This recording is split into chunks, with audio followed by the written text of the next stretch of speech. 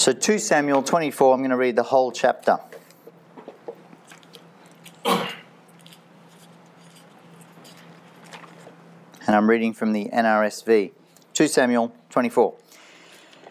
Again, the anger of the Lord was kindled against Israel, and he incited David against them, saying, "Go, count the people of Israel and Judah." So the king said to Joab and the commanders of the army who were with him, "Go through all the tribes of Israel, from Dan to Beersheba, and take a census of the people, so that I may know how many there are." But Joab said to the king, May the Lord your God increase the number of the people 100-fold, while the eyes of my lord the king can still see it. But why does my lord the king want to do this? But the king's word prevailed against Joab and the commanders of the army. So Joab and the commanders of the army went out from the presence of the king to take a census of the people of Israel.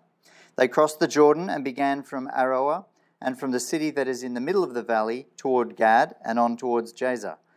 Then they came to Gilead and to Kadesh in the land of the Hittites, and they came to Dan, and from Dan they went around to Sidon and came to the fortress of Tyre, and to all the cities of the Hivites and Canaanites. And they went out to the Negev of Judah at Beersheba. So when they had gone through all the land, they came back to Jerusalem at the end of 9 months and 20 days. Joab reported to the king the number of those who had been recorded. In Israel there were 800,000 soldiers able to draw the sword, and those of Judah were 500,000. But afterward, David was stricken to the heart because he had numbered the people. David said to the Lord, "I've sinned greatly in what I've done. But now, O Lord, I pray you, take away the guilt of your servant, for I've done very foolishly." When David rose in the morning, the word of the Lord came to the prophet Gad, David's seer, saying, "Go and say to David, thus says the Lord, 3 things I offer you, choose one of them and I will do it to you." So Gad came to David and told him. He asked him, "Shall 3 years of famine come to you on your land? Or will you flee 3 months before your foes while they pursue you? Or shall there be 3 days pestilence in your land? Now consider and decide what answer I shall return to the one who sent me."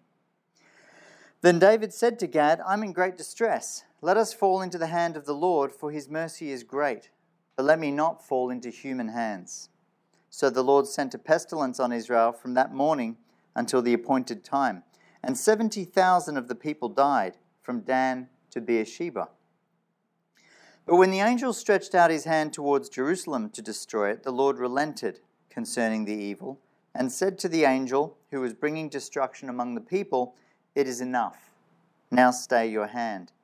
The angel of the Lord was then by the threshing floor of Araunah the Jebusite.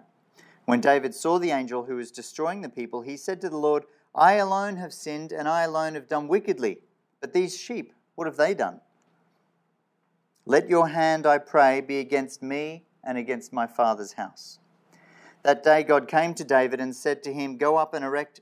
Sorry, did I say God? That day Gad... Yeah, that could be confusing. That day Gad came to David, that's his seer, and said to him, "Go up and erect an altar to the Lord on the threshing floor of Araunah the Jebusite." Following Gad's instructions, David went up as the Lord had commanded. When Araunah looked down, he saw the king and his servants coming toward him.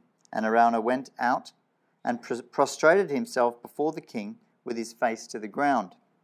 Araunah said, "Why is my lord the king come to his servant?" David said, "To buy the threshing floor from you in order to build an altar to the Lord, so that the plague may be averted from the people." Then Araunah said to David, "Let my lord the king take and offer up what seems good to him. Here are the oxen for the burnt offering, and the threshing sledges, and the yokes of the oxen for the wood." All this, O king, Araunah gives to the king. And Araunah said to the king, "May the Lord your God respond favorably to you." But the king said to Araunah, "No, but I will buy them from you for a price. I will not offer burnt offerings to the Lord my God that cost me nothing." So David bought the threshing floor and the oxen for 50 shekels of silver. David built there an altar to the Lord and offered burnt offerings and offerings of well-being. So the Lord answered his supplication for the land, and the plague was averted from Israel. Not fair. Not fair, is it? It's not fair the way God plays at being God sometimes. Do you know what I mean? I sometimes feel like I'm put in these situations where I'm tempted to sin, and then I'm punished for it. God allows that to happen, surely. It's not fair. It doesn't seem right. And this text that we read this morning is a perfect example of this. It's there in black and white. David is urged by God to sin, and then he's punished for it. The whole people of Israel are punished for it. Now, I kind of understand when we're back in the Exodus and we're looking at Egypt, that God hardened Pharaoh's heart because the Egyptians were oppressing the Israelites, and then the Israelites are released and the Egyptians are punished, and even there it seemed a bit wrong, but Pharaoh's the bad guy and the Egyptians are the baddies, right? So it kind of seems okay. But in this text, David, the king of Israel, has God urging him to take a census, and then David and all the Israelites are punished. Not fair. It doesn't seem right. I think we better pray. Let's pray. Lord, we ask for your insight this morning in understanding this text, but more importantly, we ask your Spirit to be present here with us. I pray even now that you would be opening our hearts and our lives to you and to your word, the word that you will speak to each person here differently. I pray that it wouldn't just be our minds that seek understanding, but our lives that genuinely seek transformation. And we invite you into this space to do the work that only you can do among us. Amen. This morning's text is tough for a few reasons, but I think top of the list certainly would be that God appears to cause David to sin, and then he appears to punish that very sin. How do we relate to a God like this? Well, I think also that this text demands two things of us. First of all, that we read closely, that we pay close attention to detail as we're reading. And secondly, that we understand this text in the light of other texts, in the light of all of Scripture. In other words, again, because we've seen this principle before, we have to keep the forest in view as we're looking at the bark on this particular tree. And by doing that, hopefully we will come to some understanding. And that's often the case when you come to a tough text. We sometimes assume that the answers have got to be nearby. They've got to be there in there somewhere. But sometimes you have to go for a wander through the strange world of the Bible looking for clues. So let's begin by looking closely at what's happening here. The first half of verse 1. And again, the anger of the Lord burned with Israel, or the anger of the Lord was kindled against Israel. Now that's just half the verse, but did you notice something there? Before we go any further, already a couple of questions are raised. Why is Yahweh so angry with Israel? And why does the narrator say, and again? It's the first word there.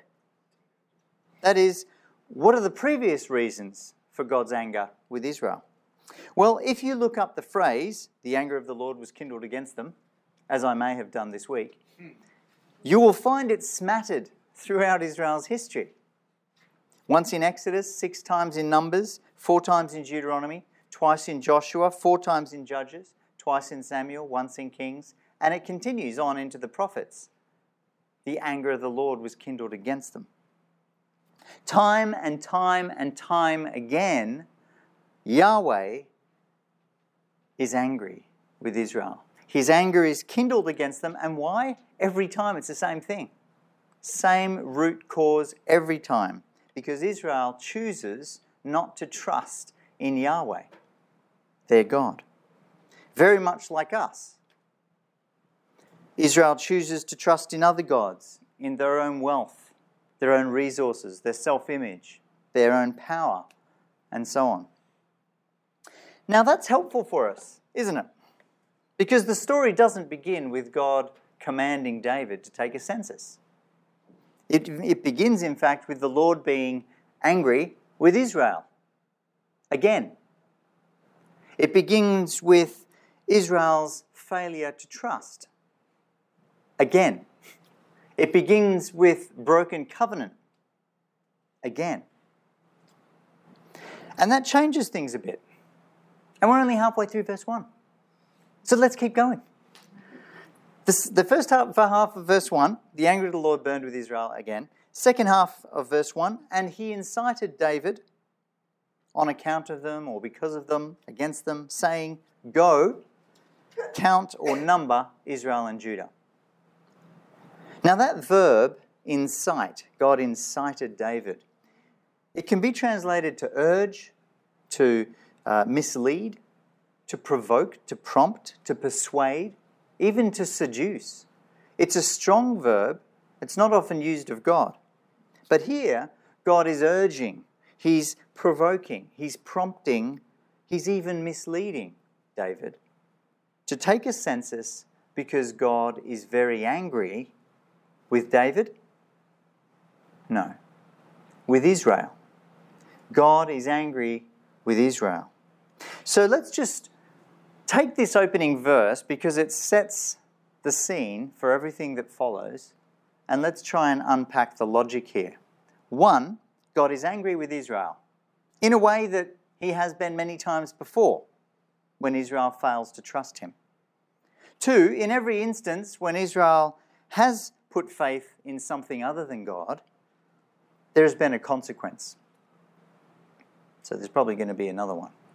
And 3, there's a direct correlation in this opening verse between God being angry with Israel and him misleading David or prompting David to take this census, a census that would lead to a consequence for Israel's sin. Now, it may bother some of us that we don't know exactly what Israel did wrong here. But, as I said, if we look at all these examples, in fact, if you look at every example of sin in the Old Testament, and feel free to do that this week, I suggest to you that the root cause of all those sins will be the same. It's always a lack of trust in God. A lack of trust in God, the root of all evil. Now, the next few verses tell of David giving Joab the order to go, count the people. And Joab's response makes it very clear that this is not a good idea. It's not a good thing to do. As a side note, Joab is not usually the voice of reason if you read through the books of Samuel. He's a hothead. He's a man of action. He's the one you speak to if you want someone like Uriah. You go to Joab and he'll get that job done. But here Joab is saying to David, are you sure about this? And that speaks volumes. In verse 3, Joab says, David, I would hope that your people increase 100-fold and that you live to see it with your own eyes. But why would you do this? It's clearly a wrong thing to do. Joab's implication is that it would be wonderful for David to be king of thousands, hundreds of thousands of Israelites and Judeans, but that counting them is wrong. So let's just pause here. What is wrong with counting? What's the problem with counting? Seems strange to me. You know, when I started teaching here in 2016, this college had 6 students. Just 6. We now have 26 and a half. I'm not sure if you cut that this way or this way, but 26 and a half full-time equivalents made up roughly of 60 people. Now that's really exciting. And it feels very different around here. For one, I'm speaking a little bit louder than I did when there were just 6 people here. But it's more populated. Is that number a measure of the success of this college? Is it bad for us to keep close track of our numbers and hope that they're growing and increasing? When I joined Facebook in 2007, I had one friend. The one friend that I started with is now my wife. In fact, She was the reason that I joined Facebook, as you may suspect. A friend of mine said, I said, how do I get in touch with this girl? And I was in the UK, and he said, Facebook. I said, what's Facebook? He said, you can get in touch with people. And I was like, sweet. Where do I sign up? Now, I checked yesterday for the purposes of this sermon illustration, I assure you, and nothing other than that. And I was surprised to discover that I now have 760 friends. It's a little bit concerning, actually. But is that number a measure of my friendliness? Is it a measure of my success at being a friend? When I was younger, I had thousands of beautiful hairs. No, that's not going to work. Now, you could ask me, how many friends, how many hairs, how many dollars, how many publications, how many countries, or how many degrees? And I could tell you that each of those questions at some point in my life has been understood by me as a measure of my worth. What's wrong with counting? Well, in a nutshell, the greater the number, the less we tend to trust in God. This is human nature, and it's a problem. I wonder what it is for you as you sit there thinking about how much hair I used to have. What is it that you find yourself measuring? What is it that you measure regularly? Because there's a voice inside you that says, this is the measure of my worth. This is the measure of my identity.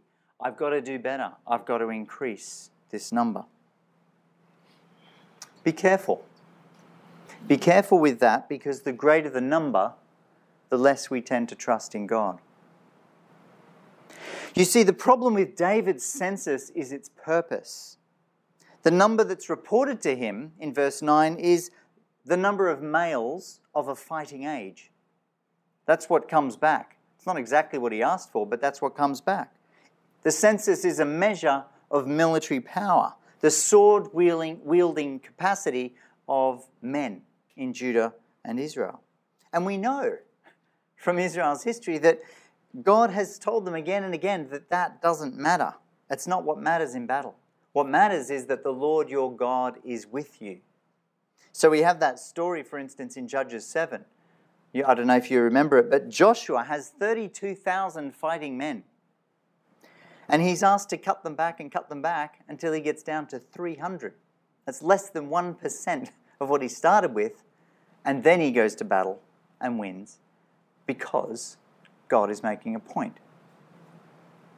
Numbers don't matter. But verse 4 states that the king's word or decision remains firm, remains hardened. It's actually the same word that's used of Pharaoh's heart back in the Exodus.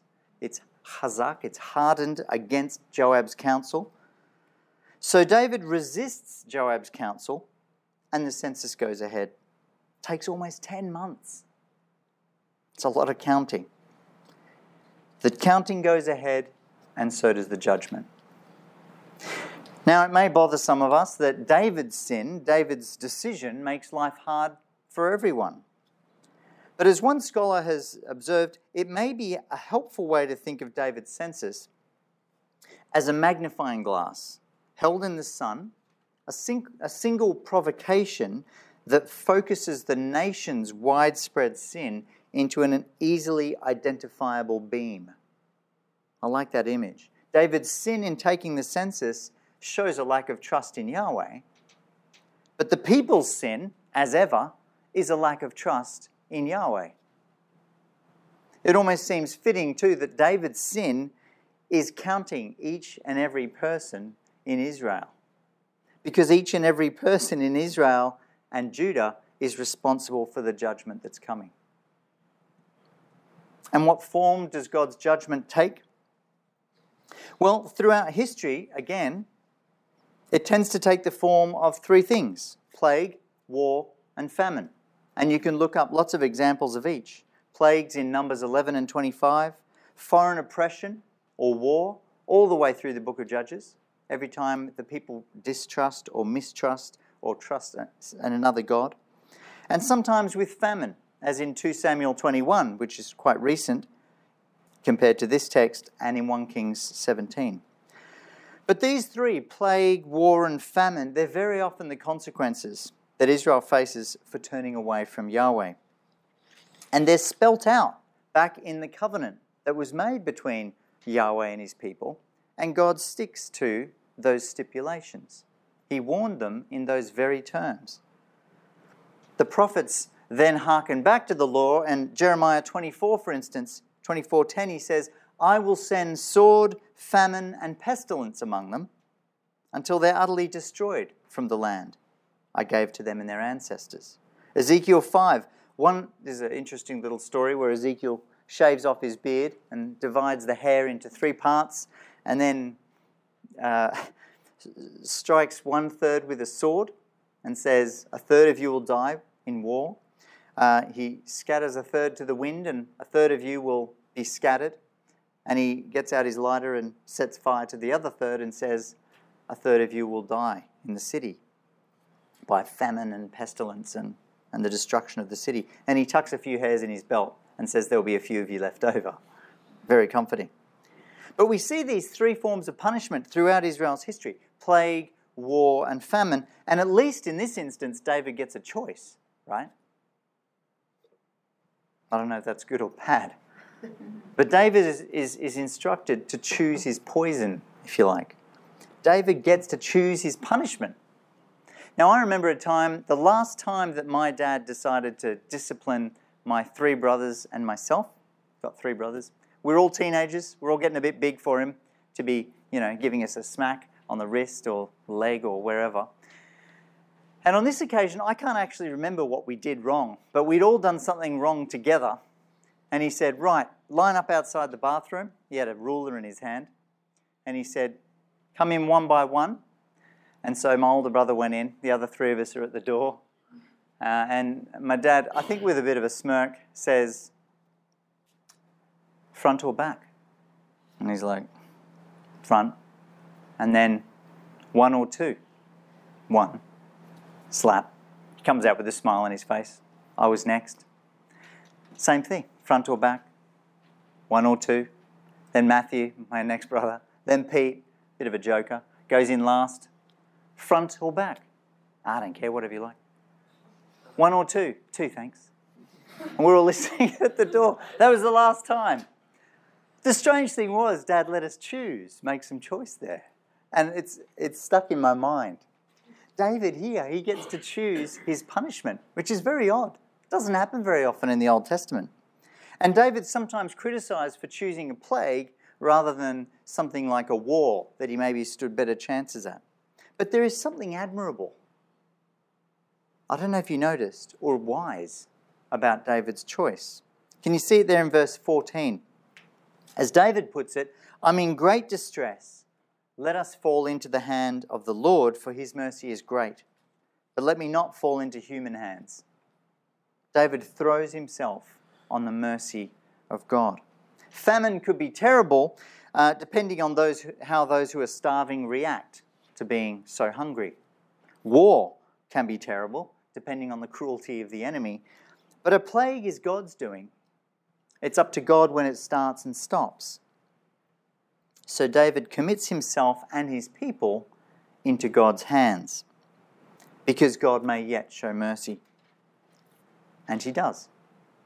God tells the angel who's bringing the plague, stay your hand, stop. And it's interesting that word in verse 17. God changed his mind. He relented concerning the calamity or the destruction or the evil that he was bringing upon the people. When that verb is used 40 times of God in the Old Testament, but it never means that God is realizing that he's done the wrong thing. It's the same verb that can be used of human repentance. But with respect to God, with humans, it's always about realizing that we have done the wrong thing. With God, it's always showing mercy. He relented. He steps back. He says, that's enough. It's always about humans not being able to handle what they deserve. And God is merciful because he knows we can't handle justice. You see, what's fair would break us. What's fair would break us. So the next time you're tempted to cry out, "Not fair," in the same breath, you probably need to cry out, "Thank you." Because we can't handle justice. And it's a good thing that God doesn't treat us as our sins deserve. There are two ingredients here, if you like, in this passage that are required for us to move on. There is divine mercy and there's human repentance. But the divine mercy always comes first. Always. Mercy always comes first because it's always on offer. Always. And it's always on offer because it's God's character. It's who God is, to be merciful. God is merciful. And yet, there is a price to be paid for sin. Our rebellion, our resistance, our lack of trust in God, it always has consequences. David knows this. I don't know if you remember, but his own mistakes, his affair with Bathsheba led to them losing that child. And at the end of our reading, when Araunah offers David everything, he says, you can have the land, you can have the threshing floor, you can have the oxen, you can have whatever you need here to make a sacrifice to make this plague go away. David, maybe surprisingly, says no. No. That is too easy. It's too easy. In verse 24, David says, "No, but I will buy them from you for a price. I will not offer burnt offerings to the Lord, my God, that which costs me nothing." No, I'm not going to take the path of least resistance and just push on. No, my actions have consequences. Israel's actions have consequences, and there is a price here to be paid when we misplace our trust. I don't know about you, but that's not my tendency. My tendency, I know I screwed up. I know I said words that hurt someone. I didn't obey the prompting of God, which I knew was clear. I acted selfishly. But if I can just pretend that none of that ever happened and kind of just press on, it might just all go away. It won't. My friends, please don't offer to God that which costs you nothing. Did you notice David's remarkable prayer in verse 17? I alone have sinned. I alone have done wickedly. But these sheep, what have they done? Let your hand, I pray, be against me and my father's house. It's a remarkable prayer because we know as the readers that that's not what happened. None of this was David's fault. It wasn't really David's fault. The reader knows because the narrator told us right back at the beginning of the story, again, the anger of the Lord burned against Israel, and he prompted David to take a census. Here is David accepting responsibility for the sin that brought God's judgment. Here is David using the image of a shepherd who loves his sheep. Here is David asking God to place the penalty for sin upon his shoulders, his alone. Here is David taking upon himself the guilt, the mistrust, the broken covenant of an entire people. Here is David, a man after God's own heart. And here is David's descendant, Jesus, the Good Shepherd.